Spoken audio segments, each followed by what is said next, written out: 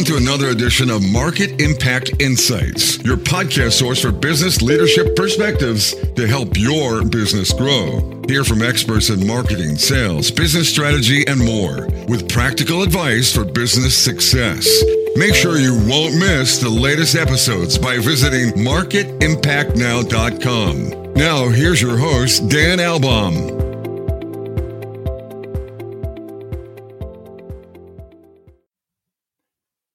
Welcome back, everyone, to another incredible episode of Market Impact Insights. You know, the philosophy behind this podcast is that in business, it's all about making a positive impact every day. And some of the most significant positive impacts occur during times of change, during times of transition in organizations. And we're going to explore that aspect of change and transition and what great leadership means in that context. And we're going to be talking with Ken Meyer today. And Ken is actually specialized in coming into organizations during just such a time of transition. And he'll be able to share some amazing insights on what he has seen has translated to long-term success for those organizations. But I was doing some research coming into the podcast and thinking about these concepts of change and transition and wondering they're related, but to some extent they're a little different. And I found some very interesting perspectives from author and organization expert William Bridges, and he noted that change is situational. Transition, on the other hand, is psychological. And so it's not those events, but rather the inner reorientation or the self-redefinition that you have to go through in order to incorporate any of those changes into your life. And Bridges noted that without transition, a change is just a rearrangement of the furniture. And unless transition happens, the change won't work because it doesn't take. So really looking forward to talking to Ken a little bit more about what this broader concept of transition beyond just change is all about and what it takes for successful leadership. And Ken has a very, very interesting and comprehensive background in business. He's a very experienced technology executive with a track record of success, both in for-profit, but also in nonprofit organizations. Ken has been an advisor to multiple early-stage companies. He's been a board member for both family-owned and public companies.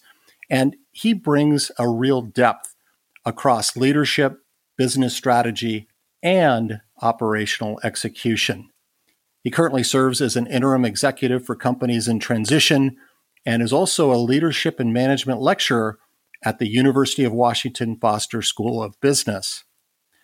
Some of Ken's experience on the corporate side: he spent several years at IBM, where he held a variety of positions. He's been a chief financial officer, a general manager of the Northwest region. He has built and led a $500 million North American business unit in the software and computer services space. He has success in mergers, acquisitions. He had a leadership role at ActiveVoice, where he was a key player in the sale of that company to Cisco. He's co-founded companies. He served as the CEO of the Washington Technology Industry Association. And as I mentioned before, Ken has extensive experience coming in as an interim leader for a variety of companies. And those have included Yapta, Vivid Robotics, HydraMaster, and Data.io. So with all of that as a backdrop, really excited to get into the conversation today with Ken. Welcome to Market Impact Insights. Thanks very much, Dan. Really looking forward to chatting today. So, Ken, I described a bit of your background, and you began your career in a more traditional trajectory. You worked in a large, established technology company in IBM, but then you chose to go in a different direction, taking a more entrepreneurial bent, an advisory bent, and then this interim executive focus. And I'm curious in terms of what motivated you to make that shift to really a different direction. Well, I think that at any given time, um, I didn't have a long-term plan to get to where I am today or to take the journey I had. I took my steps one at a time based on what I was thinking and feeling at the time. So IBM was a great company to work for. I learned so much. But I was reaching a point where I wanted to go to a smaller company where I could have a direct impact, where I could learn more, get new experiences. Not that I couldn't get those at IBM, but just very different when you're working for a very large multinational business. So I left IBM. I had thought I would be leaving much sooner than I ended up leaving, but it turned out that I got great opportunities every few years to learn some new things and take on responsibilities. But after 15 years, it was clear, for me at least, that I needed to move. And so the step out of IBM, the step after that, and every kind of journey step I've taken is driven really very much from an internal drive of what feels right, what do I want to do next. So there was no grand plan. It was I took each step one at a time. Yeah. So thinking about those earlier stages of your career and thinking about what the influences were for you as you were developing your approach as a leader of people and a leader of businesses and in and around technology. Can you talk a little bit about what some of those influences were, people or events? Just what helped shape that? So, as a person, I was very much shaped by my parents and upbringing, which was just a wonderful, wonderful experience. I feel very lucky and blessed to have been raised in the family I was raised in. And then going into work professionally, I was 24 when I joined IBM. I found it to be a very professional company, very merit-based. If you worked hard, you got new opportunities. They invested in you, had a real plan. Each leader had kind of a plan for their individual team members and worked with them on that. So that influenced me in the sense of how I think about, for example, working and developing the people that I'm associated with in a team. And then, of course, you have certain leaders that just have a huge impact on you. And I was fortunate to have a couple that really influenced the way I think about how to lead and work with other people. And as you take those early influences, I'm sure, and we mentioned in the open that you spend a lot of time lecturing. And so you're dealing with the next generation of business leaders as well. Have you found the carry it forward kind of opportunity to then give back and also share for that next generation too of leaders that are coming up? Well, it's interesting, Dan. At least for me, perhaps the older I get, the more I find joy, value, in working with other people and helping other people if I can, because I learn a whole bunch from them as well. In my earlier part of my career, I was very ambitious, no question about it. And I think that there were experiences that also influenced not only my leadership, but really had me rethink what I wanted to do professionally. And so through the combination of all this and time, I find that teaching, coaching, working with companies is just and helping them is very personally satisfying. So while I certainly enjoy achieving business objectives, the drive early on was very much around that. The drive now is that, but in the context of doing it in a way that helps hopefully people become better leaders themselves.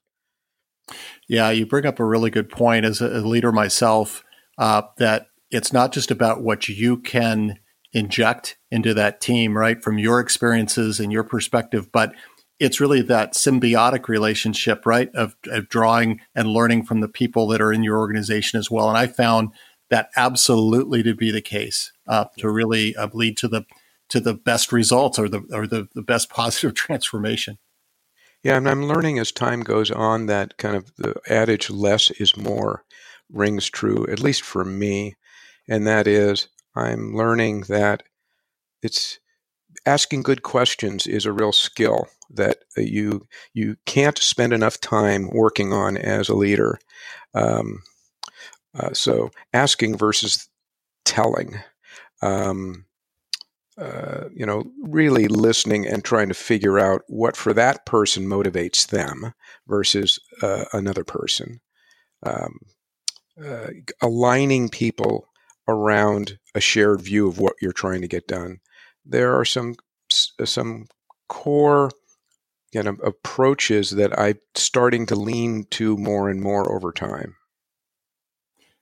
Well, and I know, Ken, both you and I have been in companies that have been acquirers or in companies that have been acquired. So we've been through these organizational transitions and changes in terms of ownership, in terms of leadership. And you've taken on one of the most daunting leadership challenges possible, and you've done it multiple times. And that's coming in and being that interim executive, taking the helm during a time of transition.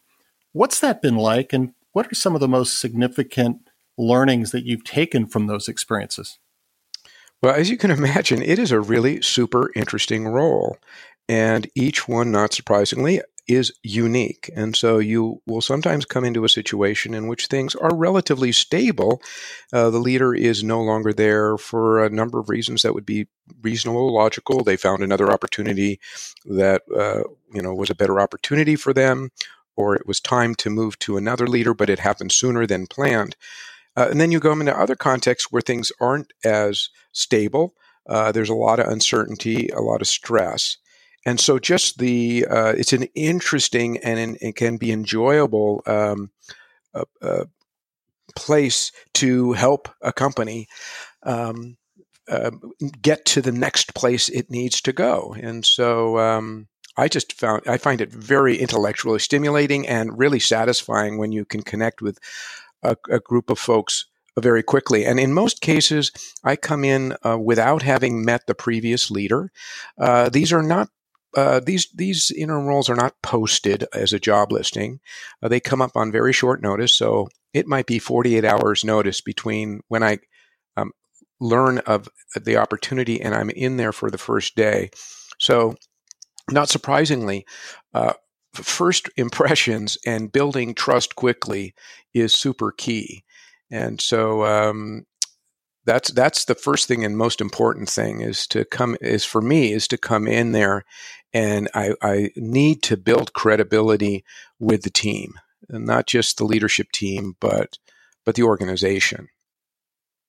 Yeah, I think we could all relate to that. Anytime even we've taken on a new role, maybe it's a promotion or we've changed companies, and you think about walking into that conference room or that first Zoom or video call, and you've got a team of and faces that maybe you haven't met before, and there's that feeling out period.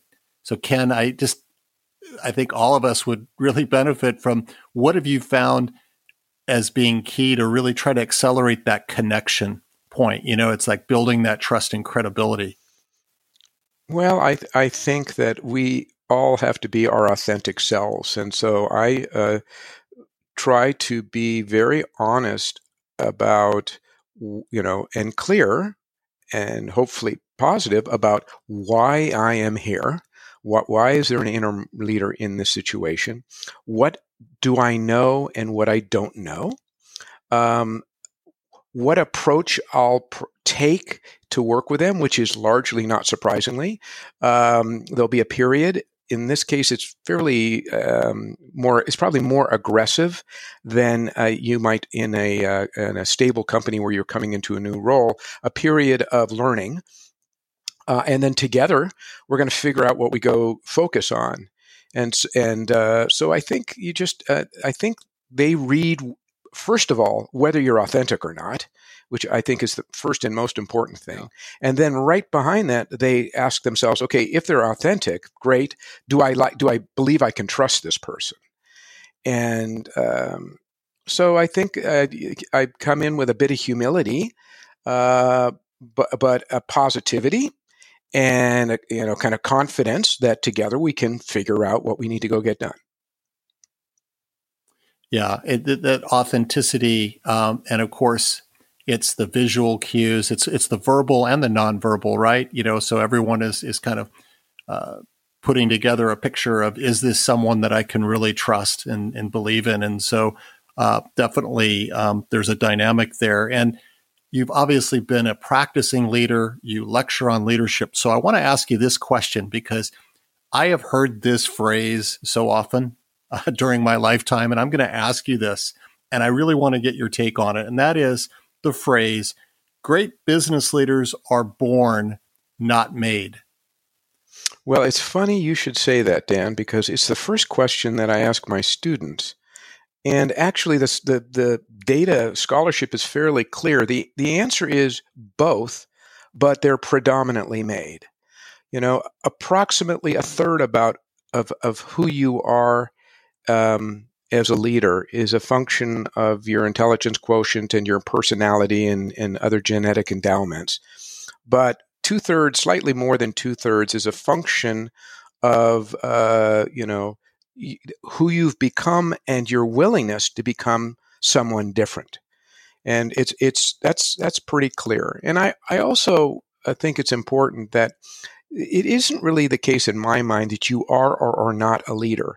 You are either likely to be exhibiting positive leader behaviors or negative leader behaviors. So it's not a state. It's not a set of traits. It's a state, And so sometimes I, as a leader, meaning I have a leadership role, do very poor leadership behaviors. And I hopefully am doing better, positive, motivational, and, trusting leadership behaviors. And I prefer to think of it that way, that it's not a trait. It's something that it's about who you are as a human being in the act of trying to motivate and inspire or align or otherwise move a group of people that you're working with, or frankly, a family setting too. It's you have a certain authoritative role that you're playing, and how do you show up, and then how do you behave as you work with other people? So the thing that I love about leadership is, when you study how to become a better leader, you're really studying about how to become a better version of you. Yeah, you're really onto something there, because what that implies is there's this accountability, right? So the are you a leader, not leader? It's not defined by what title you carry in the organization. It may not even be defined by whatever endorsements you might have, coming into a situation, but it's that accountability, responsibility, but also opportunity for everyone to actually be able to exhibit those behaviors. So I really like the way you frame that. Well, if you go into any business, or anyone listening to this, and they look around around the team they're working with, if I ask them, hey, who are the leaders here? They would name the people, and they may or may not have titles associated with them. That's right. And in many organizations, right, whether it's an individual contributor, we hear that term all the time, classifications, it defies classification, right? Whether you are a people manager, could be an individual contributor, there are those opportunities to demonstrate leadership behaviors. Yep. Yeah, very well put. So one of the other things you've talked about, Ken, is the importance of context when we think about leadership. What is that exactly? And are there some other foundational principles you believe are essential for highly effective leaders? Well, in terms of context, it wouldn't surprise anyone listening to this that what is needed from you as a leader is the function of what you're presented with, who you're working with, what is it the situation is that you're dealing with.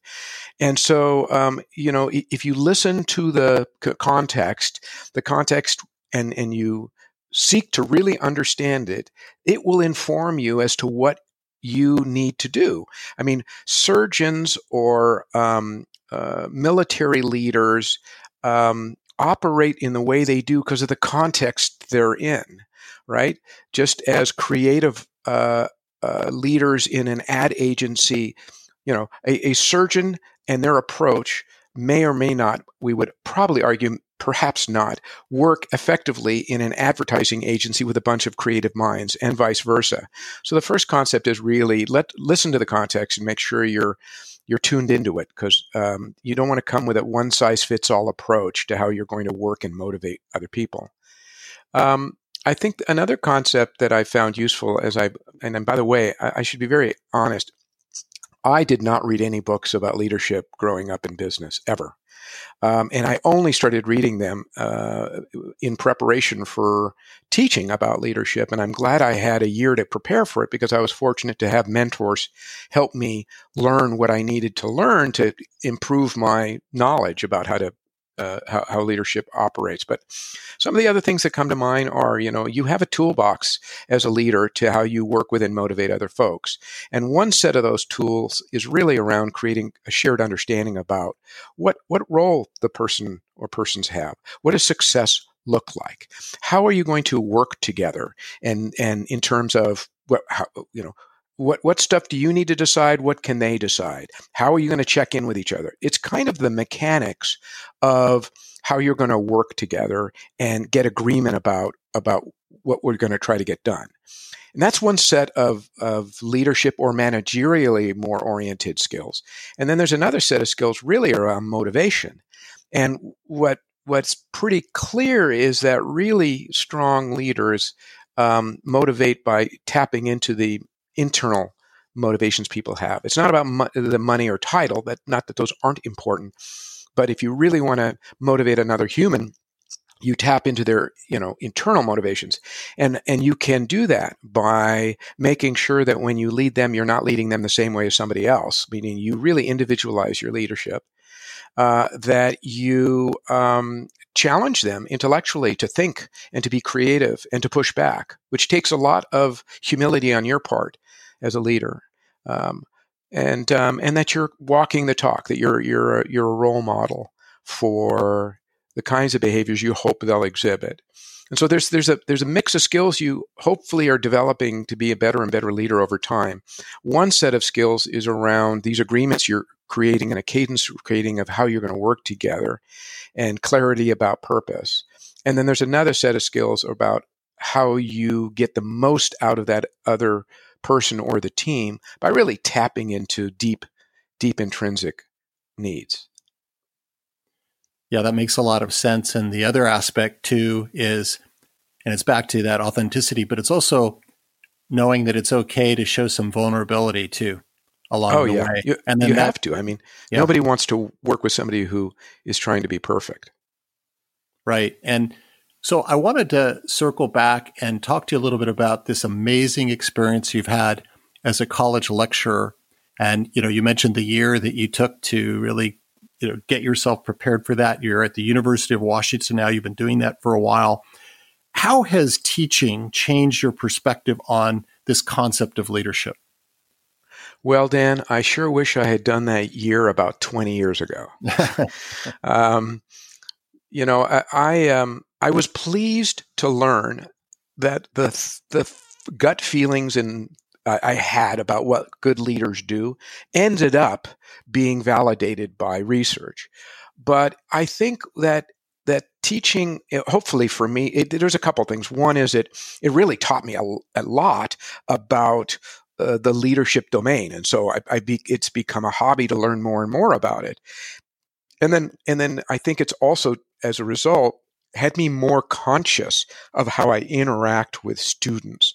And am I not only role modeling, but am I working in a way that I really can see them kind of light bulb go on and want to commit to themselves to make whatever changes they want to make, or to leverage whatever strengths they have. So I think it's a long-winded answer to say I enjoy and getting smarter about the domain, but also I'm more interested and sensitive to whether I'm really making a difference. Mm-hmm. Mm-hmm. So there's that self-tracking, right? That assessment that's kind of going on in your mind, right? Around really just measuring your progress and measuring the kind of impact. That's really interesting. Well, in a business, when you're working in a business, you're focused on business results. When you're teaching, your mind shifts to what results am I actually having on this person? More so, not that you don't do that when you're leading a team, but you really get focused on it more when you're teaching. Right, right. Well, we've talked a lot about the people element, but also in organizations, it's people working with technology. And you've had such a tremendous experience working in and around technology. You led a technology industry association for several years. And I'm curious what your perspective is on the impact that this rapid acceleration that we're seeing in technology innovation is having on leadership. That's a good question. I don't know if I'm an expert. I'll kind of give you my stream of consciousness, and I'm sure the listeners will nod their head, and especially with COVID,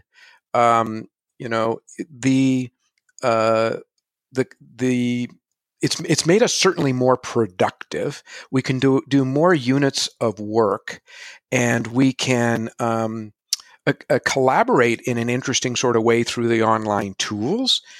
So I think it's been net positive in certain aspects, in giving people more autonomy over how they use their time, which means as a leader you have to double down on the idea that it's not about hours served or hours worked, but results achieved. And so I think it pushes leaders to make sure that they're not so worried about time in a seat or time on a clock.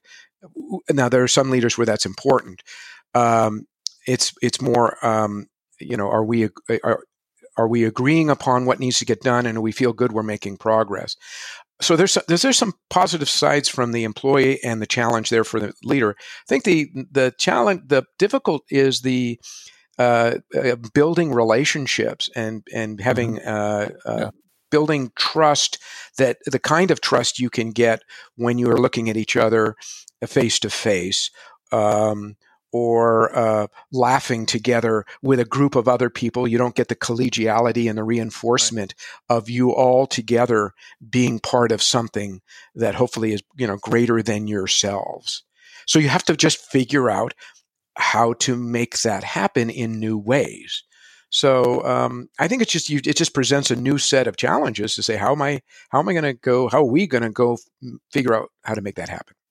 It's interesting, Ken, that the times we're living in right now, this could be the single biggest living experiment that has ever impacted global business, right? In our lifetimes. And we're living it right now, and the learning that's happening, and we're already seeing organizations start to realize in a whole different way, either maybe before they had preconceptions that virtual work teams weren't going to work well for their culture. Maybe they're seeing that in a different light, or maybe they're seeing some of the challenges or issues. But this is a really interesting living laboratory, right, that we're in.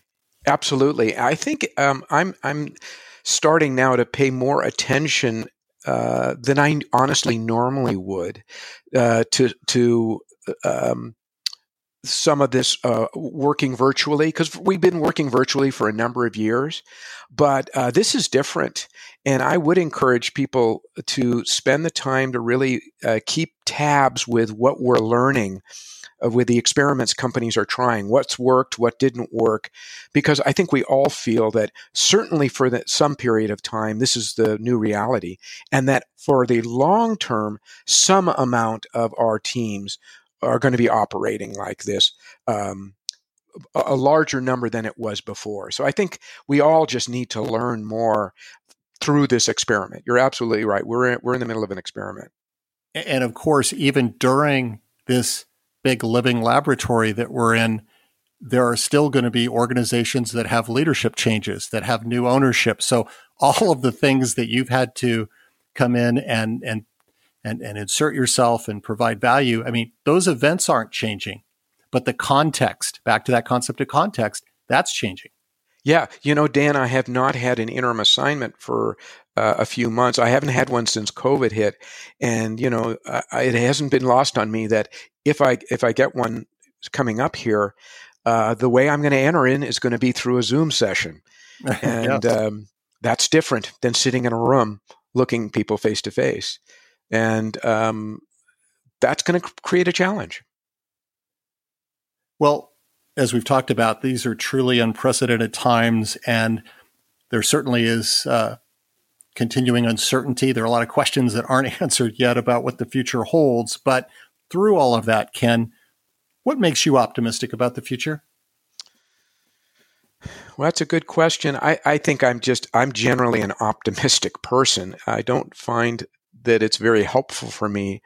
Not that I don't think I'm concerned about things, because I certainly am concerned about a number of things going on in our world, but it doesn't really take any energy forward. So it helps me be less stressful when I'm positive. It helps me think more creatively. It's kind of the only way that I know how to operate. But it doesn't mean that I'm not sober about how difficult things are. Right. Well, what is really helpful is to get the wisdom and the insight that you've brought here today for all of us in terms of your experience as an interim executive working in highly dynamic technology companies, your role as a lecturer and a teacher and an educator. Ken, thanks so much for sharing your thoughts with us. Hey, Dan, thanks a lot. It was good talking to you.